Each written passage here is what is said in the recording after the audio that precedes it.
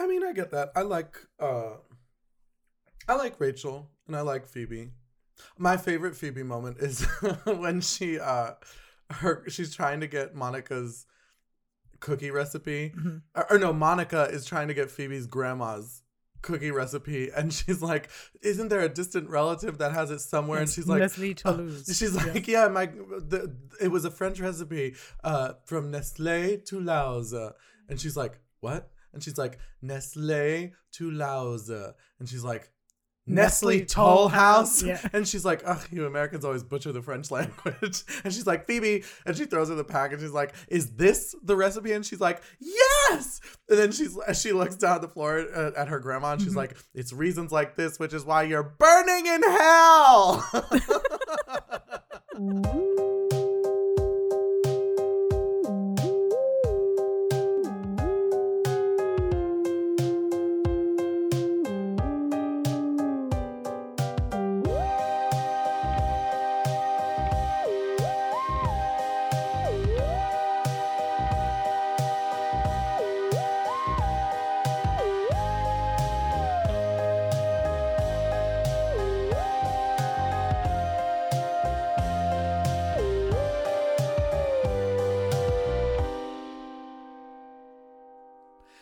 But we are not here to talk about Friends today. Kids, welcome to another mini-sode of My Spooky Gay Family. Hello, Sam. Hello, Pissy. How are you? I'm good.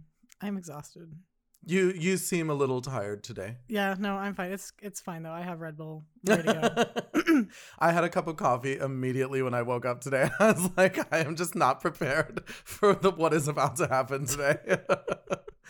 I am now ready and willing and prepared for what is bright-eyed and bushy-tailed. Let's not get crazy. I am not bright-eyed, nor am I bushy. I am just enough bright and just. What am I talking about? I have no idea. I'm apparently not as awake as I thought I was. But anyway. All right, kids, this is another mini-sode of My Spooky Gay Family. We are very excited because it is another movies that made us gay. And this one went like a long way to it because it actually has like explicit gay content in it. It's not just implied. And was a movie made in the 90s, yes. Which is very meaningful because gay movies in the 90s were not as common as they are today. They are not. Although I would not necessarily call this a gay movie. I mean, this is it's a cult gay movie. Yes, it is a movie that gays love. It's not like Moonlight, but it is. No, it's not. But I'm a cheerleader. Yeah. It's no, which we should do one day. Oh, we're absolutely doing. But I'm a cheerleader. Any excuse I have to see Clea Duvall to see Clea Duvall just making out with girls is an excuse I'm gonna take. You know. I'll color you shocked. That's not something that I usually look for in a film. I understand that, and that's fine. You don't have to. What's your favorite Clea Duvall movie? Probably, but I'm a cheerleader. Yeah?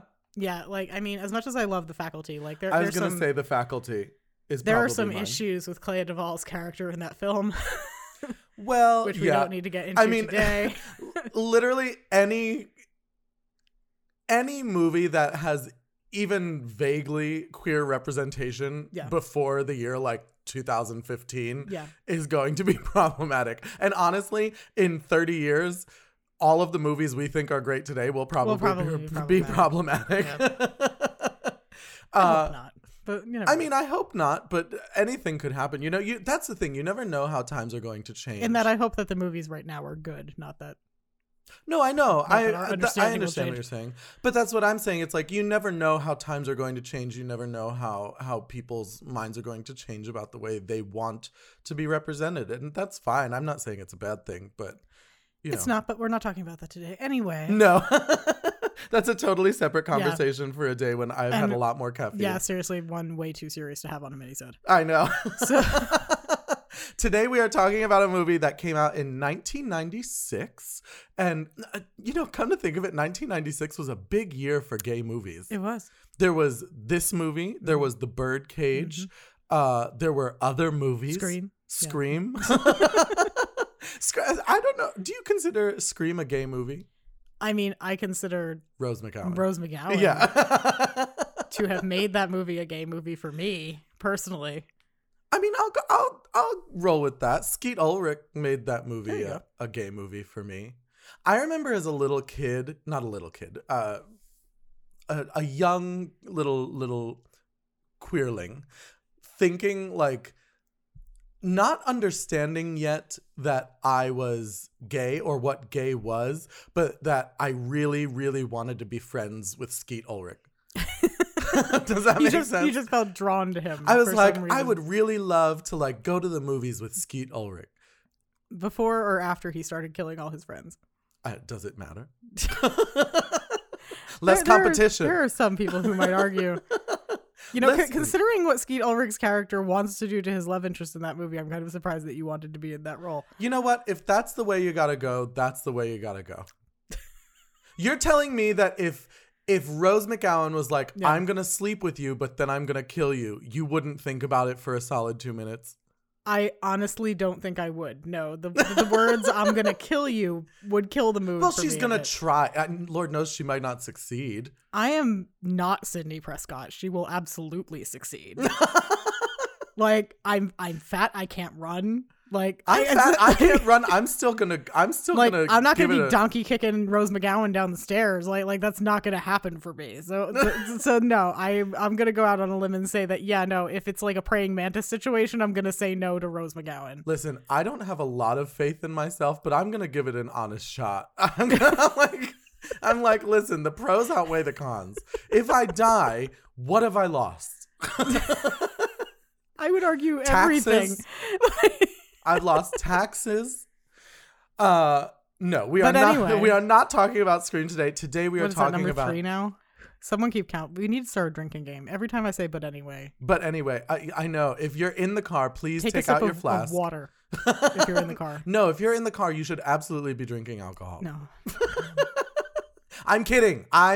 Do not drink and drive. New enemy of this podcast. I Dare. No, Mothers Against Drunk Driving. Mothers Against Drunk Driving. They didn't like us anyway. We are talking about another equally gay movie as Scream. We are talking about The First Wives Club. Yes. This is definitely a movie that made us gay. This is a movie that makes everyone a little gay when they watch everyone. it. I think if you have ever seen The First Wives Club, you're a little bit gay. If for no other reason than like, particularly I would argue as a woman identifying person. Chris, who is Diane Keaton's lesbian daughter, is I'm a lesbian. A what? Is a lesbian, but that's not actually, what this has. Is not the hottest woman in this film. It is totally Goldie Hawn. Goldie Hawn looks amazing despite all of the plastic surgery getup. Yeah, the like, because obviously Goldie Hawn in this movie had not had plastic surgery, but they had done Good morning, Muhammad. Good morning, Muhammad. Do you know they actually injected her lips with saline to do that? I believe that. Isn't that fucking nuts? I'm like, that sounds like hell. She said it was very painful. I'm sure it was. And I was like, you know what? Props her. I think Goldie Hawn is an underrated actress because she's been such a like sex symbol.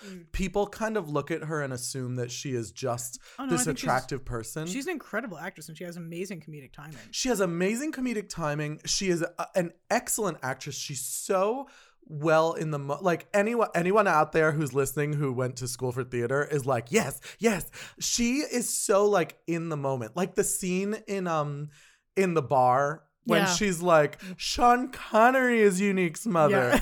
Yeah. Monique's mother. The first 2 times she says Monique, but then she gets like slurrier and slurrier, and the third time she goes, Sean Connery is Unique's mother. And she's like, no.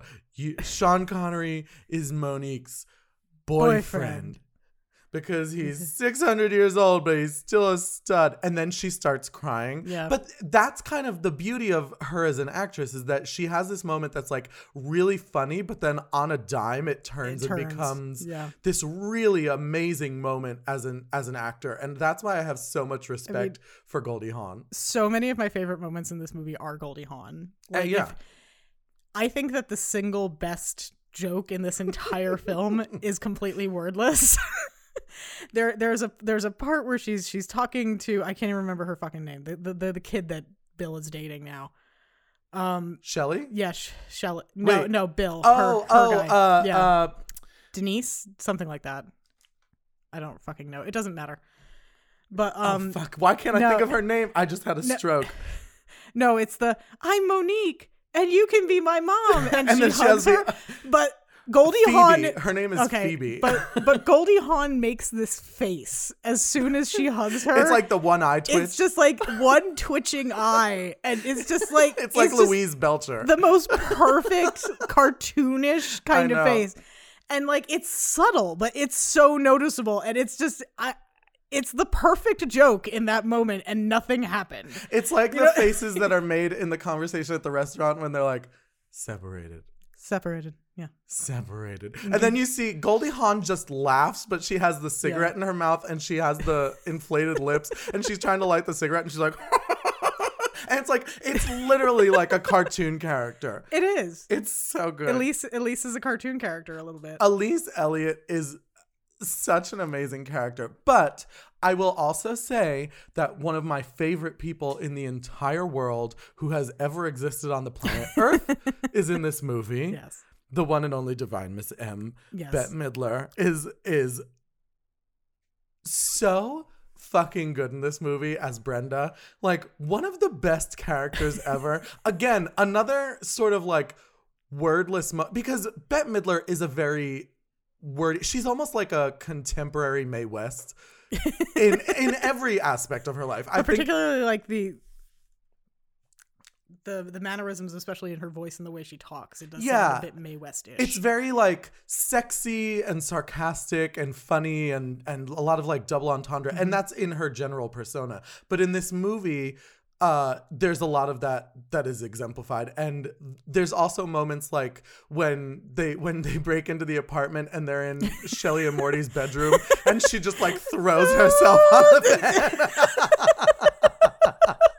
It's so good. I love everything about Brenda. I think she's I think I kind of identify with that character. She basically is like, she is something that Pissy Miles definitely came from is Brenda, because there's that like fighting with your weight, finding yourself beautiful, kind of self-deprecating, but also kind of loving yourself situation. And that I think is something that resonates with a lot of queer people who watch movies like this, is seeing these strong, flawed women.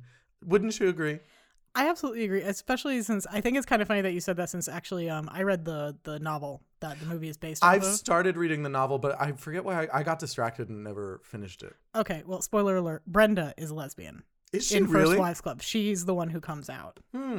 She ends up dating her divorce lawyer, who is a woman by the end of the book.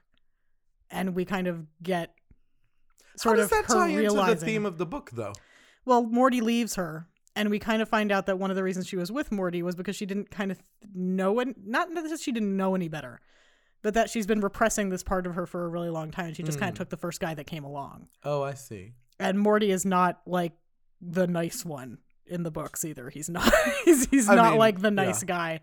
I mean, not that Morty's a great guy in the movie, but he's at least clearly a little bit of a redemption arc. He's clearly a good guy who made a really stupid decision. Yeah, I think over the course of the movie, you kind of see him come to the realization that he's made a terrible mistake, and he tries to make up for it by the end.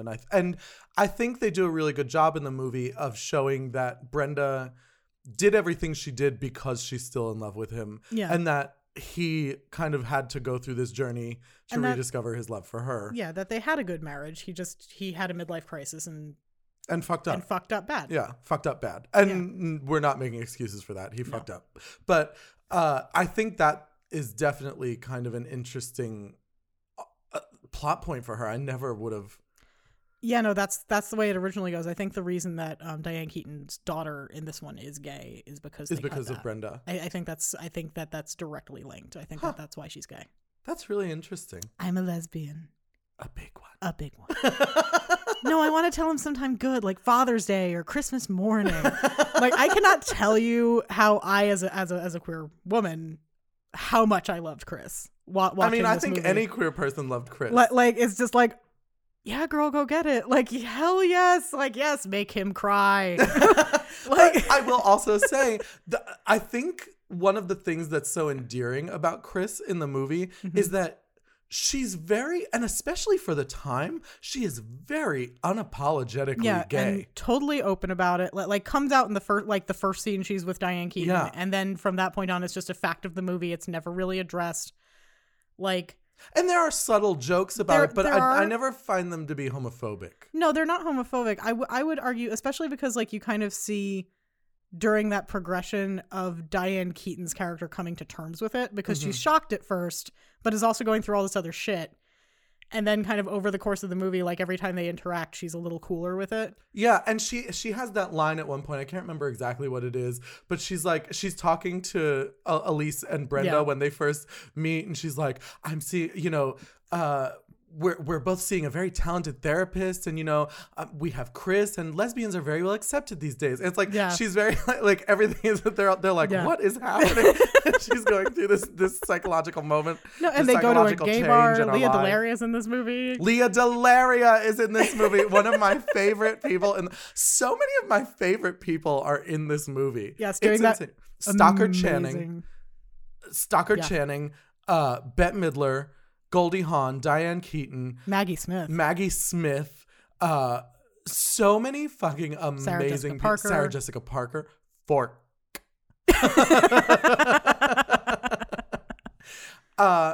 And I think there are so many elements of this movie that make it a queer movie. It's not just the obvious queer representation in Chris.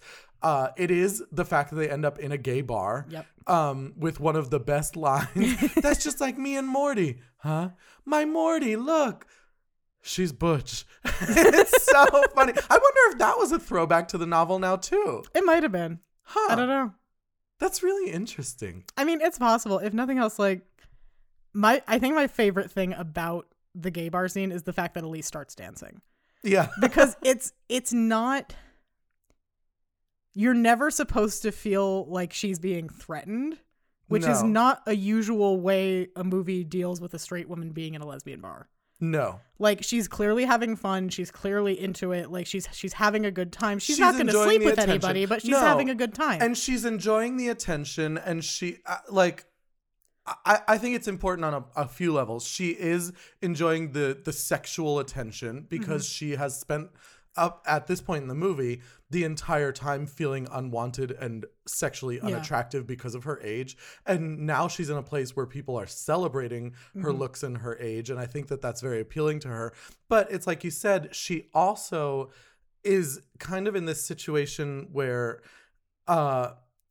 it could be one of those, oh, thank you so much, but I'm really not interested. She's just like, all right, let's have a good time. Here we go. And that was so unusual. And you're not supposed to think that Leah Delaria is being creepy when she offers to buy her a drink, which was like a really nice feeling in the 90s to watch a movie where that wasn't the case. Yeah. And I wouldn't be surprised if that was a big part of why Leah Delaria was the person playing that role, because Leah was such a strong force for gay people in America at the time. Doing that amazing Italian Butch Dyke sneer at the end when she's getting dragged away from her. That fucking, like, I love it. Like, looking like she's about to call a hit out on their family. Yes. She's going to call Uncle Carmine. Carmine. Little does she know. He's so conflicted. He does.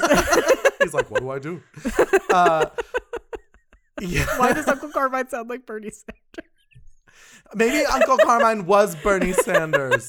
He's going to kill Elise. He's going to kill Elise and Brenda and Annie. Well, he'd never and kill then Brenda. He's going to get them the best health care they ever had.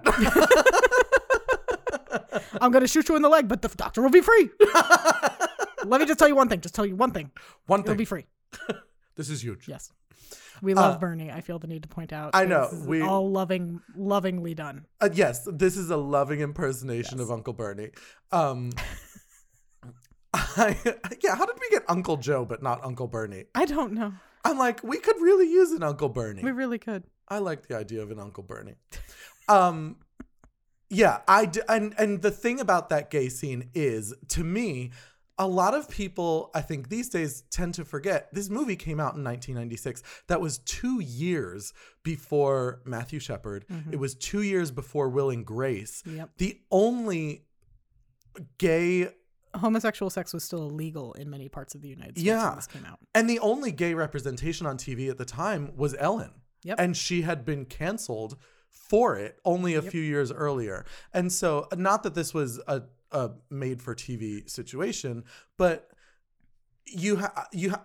I'm actually almost surprised that they didn't have Ellen in the movie. And it was very progressive for them to talk about homosexuality in the way that they did. Yeah. And for this movie to be so celebrated now. Yes. But to be fair, a lot of that is probably from the queer community.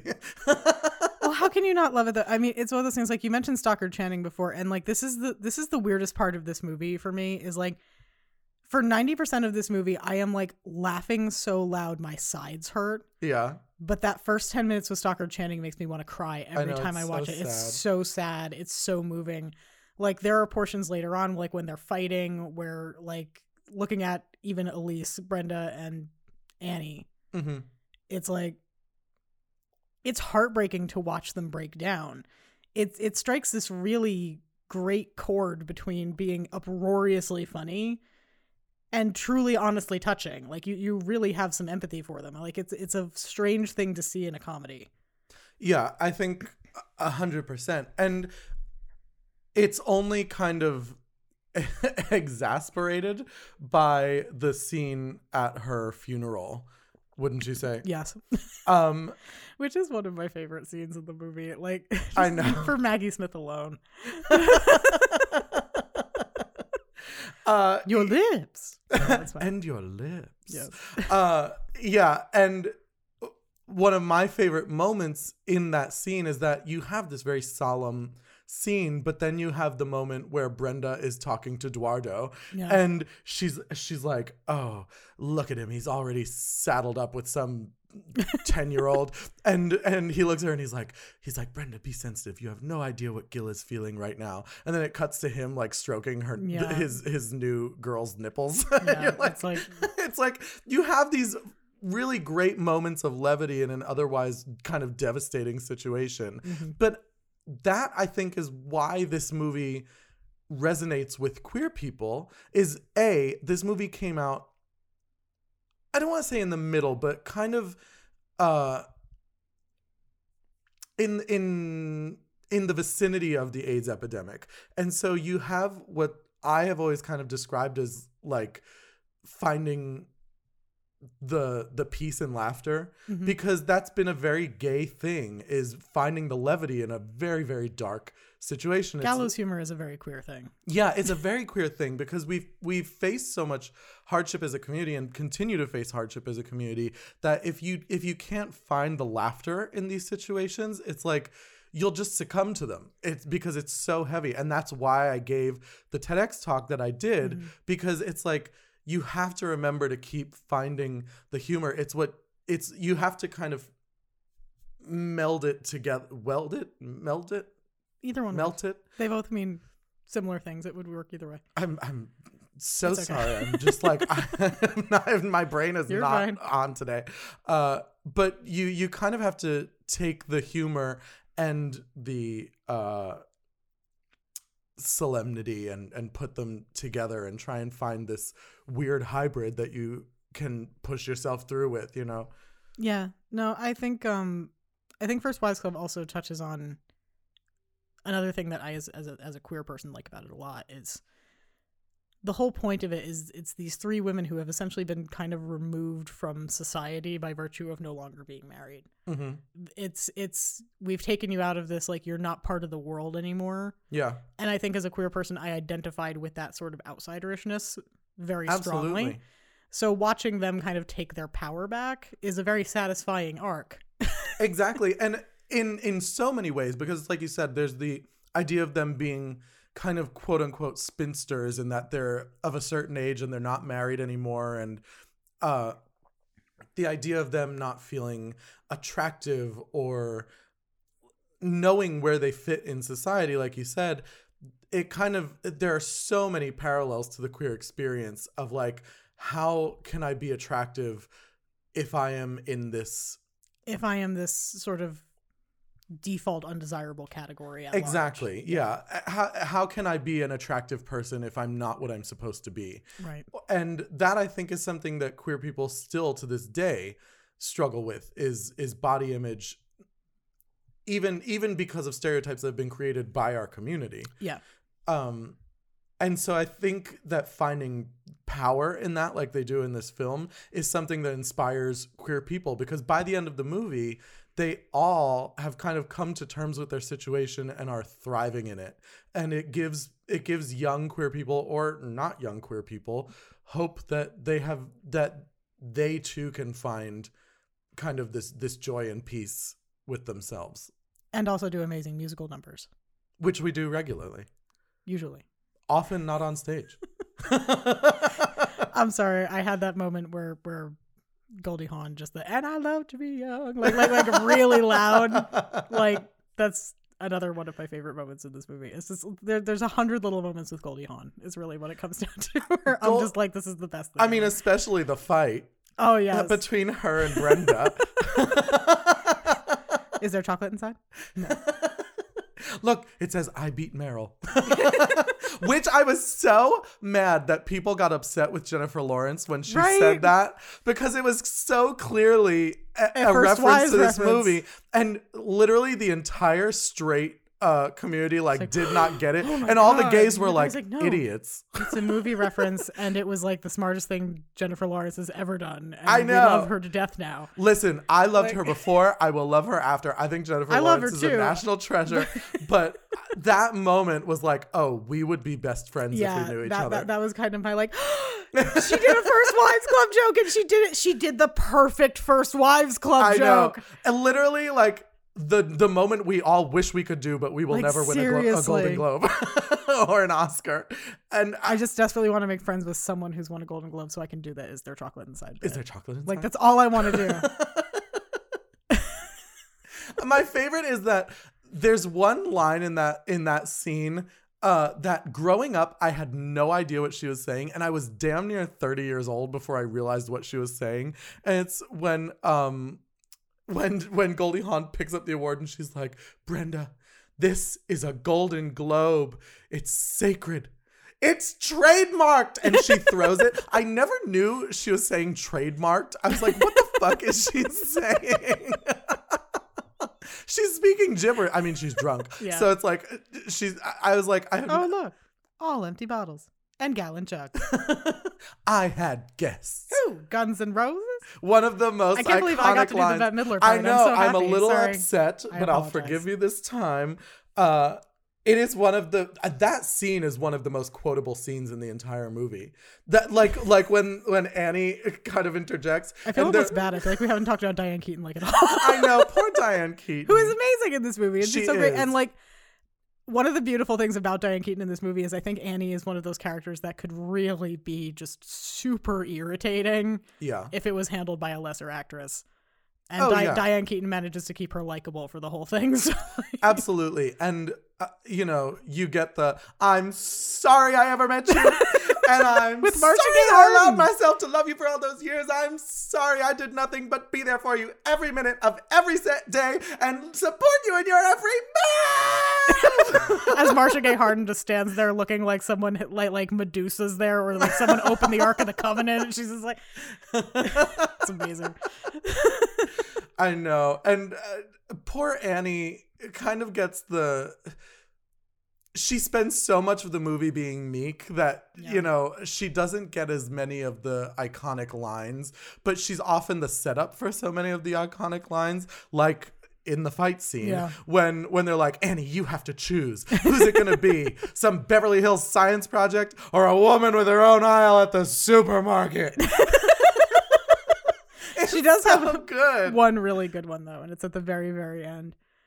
But it's, Aaron told me that he's ready to return to a loving and committed relationship. I told him to drop dead. I know. It's like I love it. It's great. Oh, I do love Annie as a character, and obviously Diane Keaton is freaking amazing. I loved her, and I know you're not going to agree with me. I loved her in The Family Stone. I don't actually have that strong an opinion on The Family Stone. Really? I'll be honest with you. Like, I think I saw like half of it once. I didn't watch the whole thing.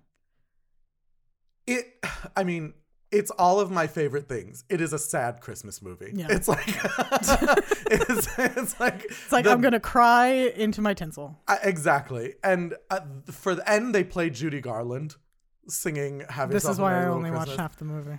It's so good. I mean, I don't remember the last time I watched it. It's not a movie I would like turn on every Christmas for the feel goods, but it is definitely something I love her for. I love her in that movie. But kids, I am sad to say we have reached the end of the minisode. I actually am sad because I could have quoted First Wives Club for another like 20 minutes. I mean, we probably could have started at the beginning and just done the whole movie if we had wanted to. We didn't even touch on a lot of Maggie Smith's lines. I know, Maggie Smith had some amazing lines in this movie. She does have some amazing lines. Amazing moment. Jackie O had one just like Bing! We didn't get to talk about Eduardo really at all. Eduardo the whole Feliz. Sequence with them on the window washing fucking scaffolding. So I have an idea. Why don't you guys let us know your favorite moments from the First Wives Club, and we will share all of them. We will just on Facebook, on Twitter. Yes, every single one, and we'll try and find clips of them. Let's see if we can find some clips to share. Sure. I'm down for that. Yeah. Kids, I hope you are enjoying today as much as we are, having gotten to talk a little bit about one of our favorite queer movies, and I am calling it a queer movie. It is a queer movie. It's fine. Please remember to enjoy. What am I talking about? I don't know. I just fell into like an Oprah Winfrey rabbit hole. Go home and watch The First Wives Club. Yeah, please go home and watch The First Wives Club. Let us know your favorite moments. And we'll be back on Thursday. Yes, we will be back on Thursday for more My Spooky Gay Family. So until Thursday, stay spoopy and remember. You think just because I'm a movie star I don't have feelings. Well, you're wrong. I do have feelings. I'm an actress. I have all of them.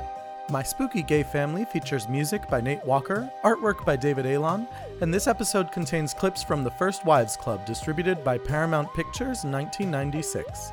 Please subscribe on iTunes, leave us a nice message, and follow us on Facebook, Instagram, Twitter, and Tumblr. My Spooky Gay Family is a product of Barbara Duel Productions. Barbara Duel.